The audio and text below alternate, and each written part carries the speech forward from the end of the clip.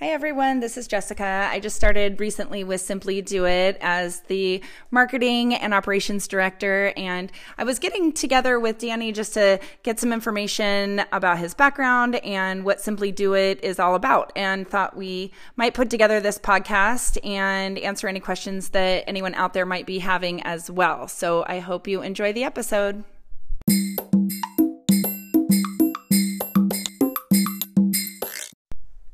So tell me about your background. I noticed your accent. Where are you from? So I was born in Israel, born and raised in Israel. I spent all my childhood growing up there, went to the military, spent 3 years in special forces in the military, then got my engineering degree after the military. And when I started working for the Israeli high tech, I realized that something doesn't add up with my finances or where I thought I was heading. So I hated the fact I was enjoying my job. It was actually boring. But I could see that the path that I'm on is like my parents and my cousins, older cousins and uncles, which is, looks like I'm going to be working for corporate Israel for the next 15, 20 years and maybe not having much to show for all those long hours because that's the norm there. And I just could not agree with it. So I started my own journey looking for alternatives. All right, so why real estate? So going to that journey exactly, when I first, I was starting getting nice high-tech salaries as a young guy and working, the long hours. I started, when I started saving up money, a little bit of money, for some reason, I don't know even why, I started investing in stocks and options. And while constantly looking for options, for alternative, to educate myself about finances, like I had a degree in engineering. I had classes on economics, but I consider myself illiterate when it comes to real life finances. So I decided that I need to teach myself. And while I was going through stocks and options, I felt that those investments, relatively to the risk, are not giving me the rewards that I want. I was really unhappy with the risk reward that I'm seeing. It was okay, but it was like options is higher risk kind of a tool or investment tool. So I wasn't happy with this, and then I came across the idea of investing in U.S. real estate. So here I am, I'm a young guy, 23, 24, around that age, sitting in a lecture about U.S. real estate investing. Everything makes perfect sense to me on many levels. Very different than what I know. But the challenge is, I'm a young guy, lack of experience. There's no one around me that's actually doing it. No one. There's no one to talk to. There's no bigger pockets forums. There's no Facebook. Google was a startup. There's no Google Maps at the time. There's only MapQuest. All those tools that we have today were not even existed. Zillow? What Zillow, right?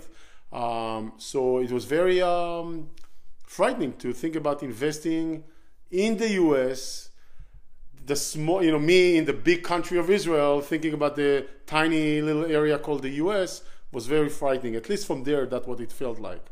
Though it's completely the opposite, of course. And that's when after a year of going back and forth and attending another lecture and another lecture, I got to, at one point I told myself, are you a talker or are you a walker? Are you going to do something about it, or are you just going to continue thinking and digesting? And I decided I told myself, you're a walker, so go ahead and do that. And I bought the first rental property in 2002, so it's exactly 20 years, in a small town in the middle of the desert. You probably never heard of it, called Phoenix, Arizona. And that was my first investment, from Israel. Sight unseen, completely on paper, very nerve-wracking. Actually, I did not have enough money to complete that deal myself, so I brought in my friend. Actually, my cousin was my friend, and we did the deal together because none of us could have done it by, just on our own finances. So we combined our resources. And I remember after signing the closing documents in one of the Tel Aviv high rises, we're kind of sitting, extending in the elevator, looking at each other, 25 or 26 years old. And like, what have we just done? Like, we weren't terrified, but we were, not at ease.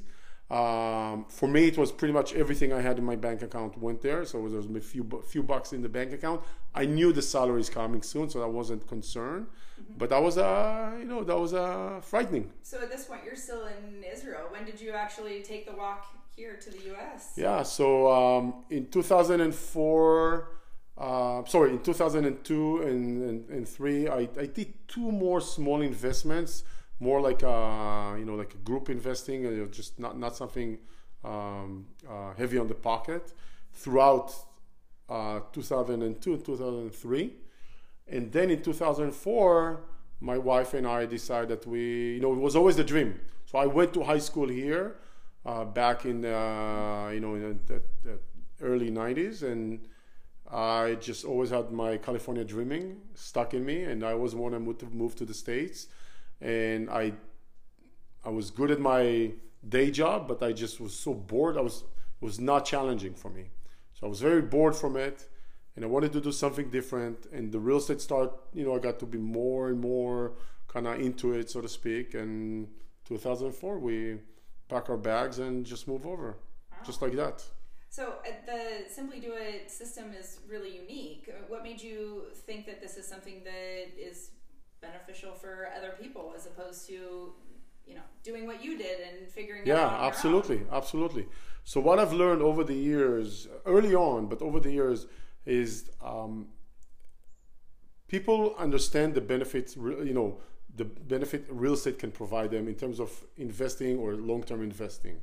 So almost everybody understands. Some people say I would never do real estate for whatever reason, and that's okay. But many people do understand the benefits, right? Or they outweigh the odds of what's the noise in the system, what the risk versus the potential returns. But most of us, when we look at real estate, especially if we live in an expensive real estate market such as the West Coast and some of the Northeast, when the prices of properties is very high and the rent is relatively low. The rent is not low, but relatively to the cost of the property is very low, very low.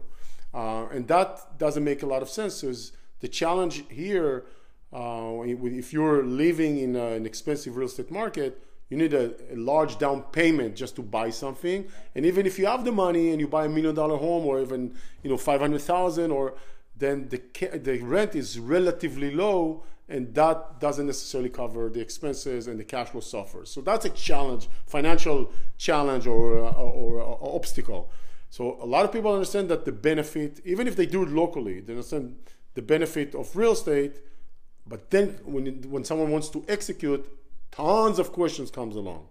Where should I buy? How should I go about it? Who can I trust? Doesn't matter if it's locally or remotely. Who can I trust? How would I not going to take advantage? How will I analyze? How will I evaluate? How will I, resolve problems? So, and those are just the starting questions. When you dive into it, there's more challenges and obstacles along the way. And that's where I understood there's a significant knowledge gap, confidence gap, terminology gap that people are lacking in order to go and execute that, in order to overcome those challenges. So almost every person I speak with as a beginner investor, they have a series of questions. Almost always, they're very similar, but not always. And all those questions are pointing on their concerns, their fears, and all those things that a lot of investors have in their mind. We, as a systemizing, as a process, as a system and processes kind of a organization, we're able to outline how we can tackle it, how we can address the problem. It can be by suggesting a solution. It can be by suggesting and opening the mindset to how things can be done. Sometimes it's the buying power that we bring in and negotiate on the behalf of our clients. The buying power and the support that we provide, the knowledge that we're bringing. So all those holes, fears, gaps normally can be addressed with education, knowledge, systems, and processes, and that's what we bring in. Yeah, great idea for beginners, but what about seasoned buyers? I mean, what benefit is this? Yeah, they know the process and they absolutely. have an idea of what to do. You know what? And it's a great question. And I even ask some of my own investors that have purchased with him multiple times. I says, just so I understand, you're knowledgeable enough. Why do you need our help? And the answers is a variety of answers.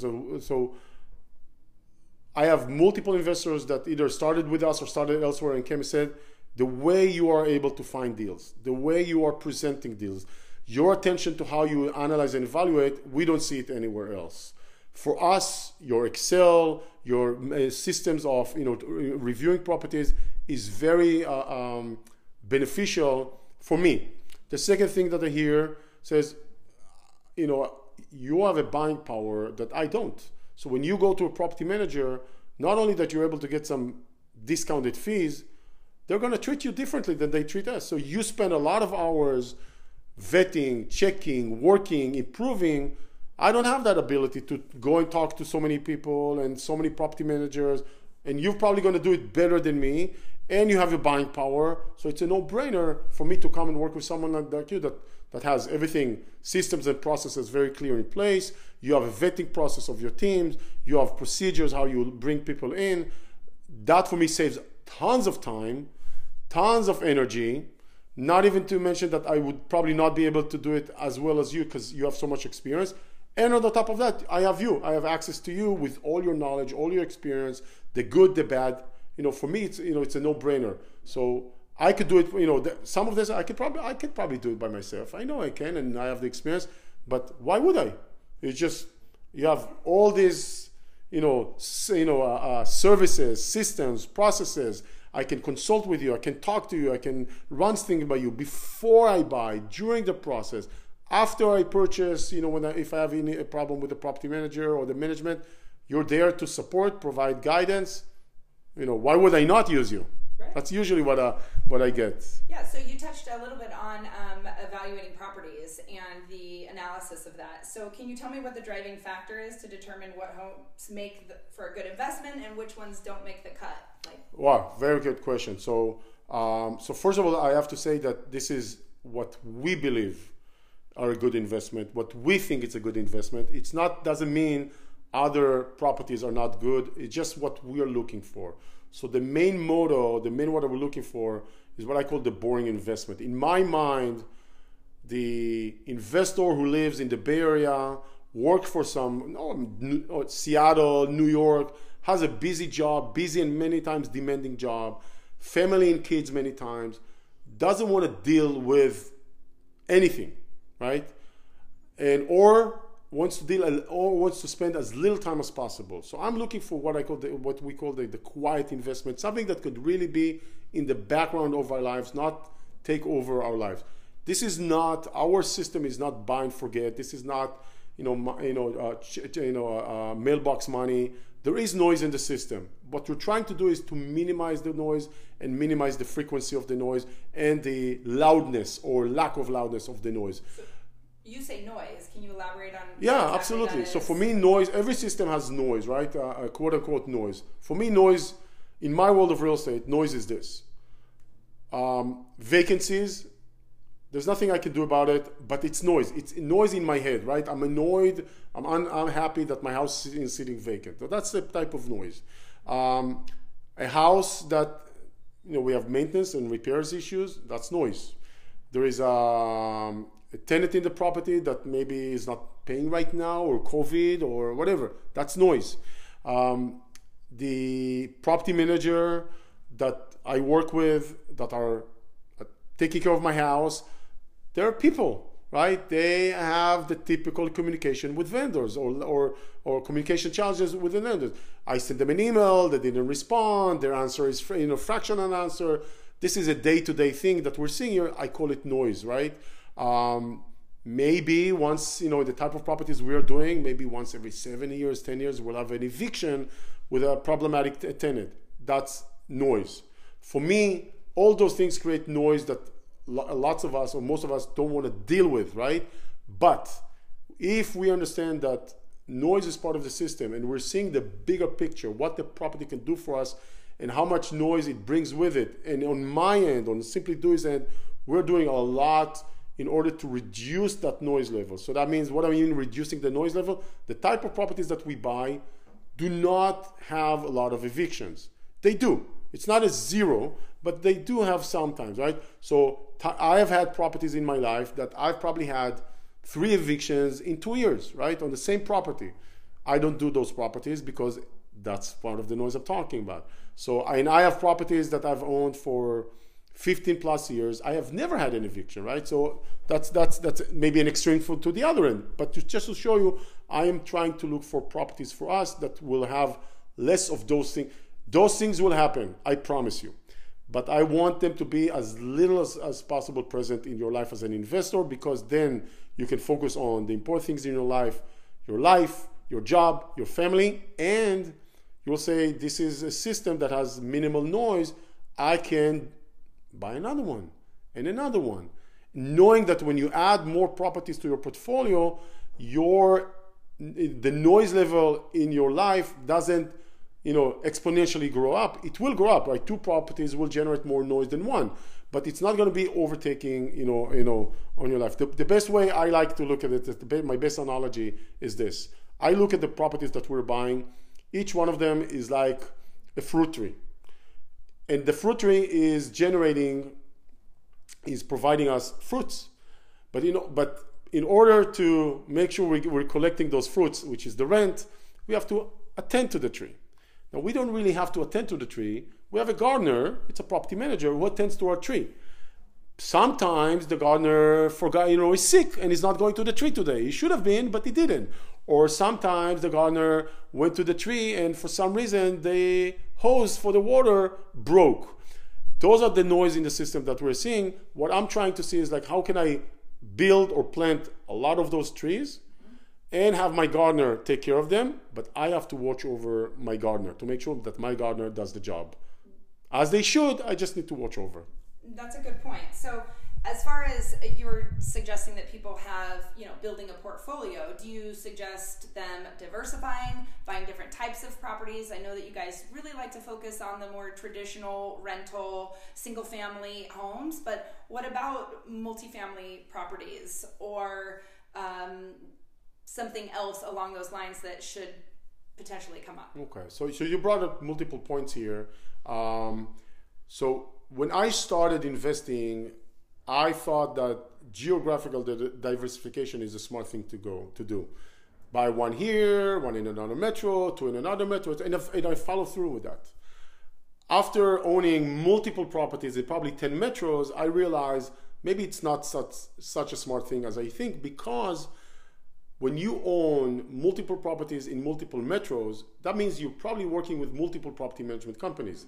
Each one of those companies have their own systems, processes, procedures, culture, etc. And they're not each one is going to, supervising or looking after, I call it the controlling, so to speak, aspect of it. 10 properties in 10 different markets with 10 different property managers is going to cost me more of my time, energy, etc. Versus, let's just say, owning 10 properties in one metro with one property management company, which is going to be much easier. Which one is true? So I have learned that the diversification is not that beneficial as they think. There's a price for it. It's always a trade-off. So I think if you own maybe 10 in one metro is maybe too much, but maybe 5 in 2 separate metros makes more sense, right? There's no right and wrong here. There's only what is the right and what you feel is the correct number for you. I have investors who are at 5 feel it's enough in one metro. I have investors only at 10 they feel it's enough in one metro. But I think the glorification of diversification is not really the case from my own personal experience. I think people just give it too much weight without realizing there's a trade-off of effort and time and more noise in the system.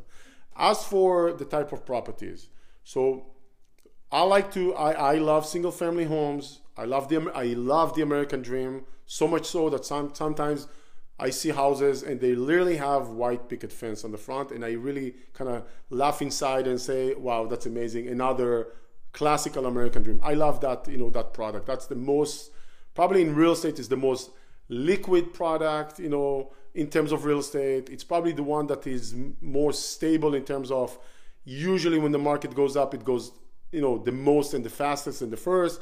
And when the market goes down, it goes last, least. And, you know, so it's more, and it's, you know, there's a lot of people who want to buy single family home when you want to sell it. That's a very easy to analyze, evaluate, understand. All of those things that we may take for granted, don't take them for granted at all. Because if you step into the larger multi, meaning 5 or more, I'm not talking about up to 4, but 5 or more, it's a completely different experience. But before I talk about that experience, I will say that as much as I like the single family, I am definitely open to the duplex, triplex, fourplex. And when I'm looking at the duplexes, triplexes, and fourplexes, I want them to behave as much as possible, you know, like the single family homes in terms of their size, their spec, their location, etc.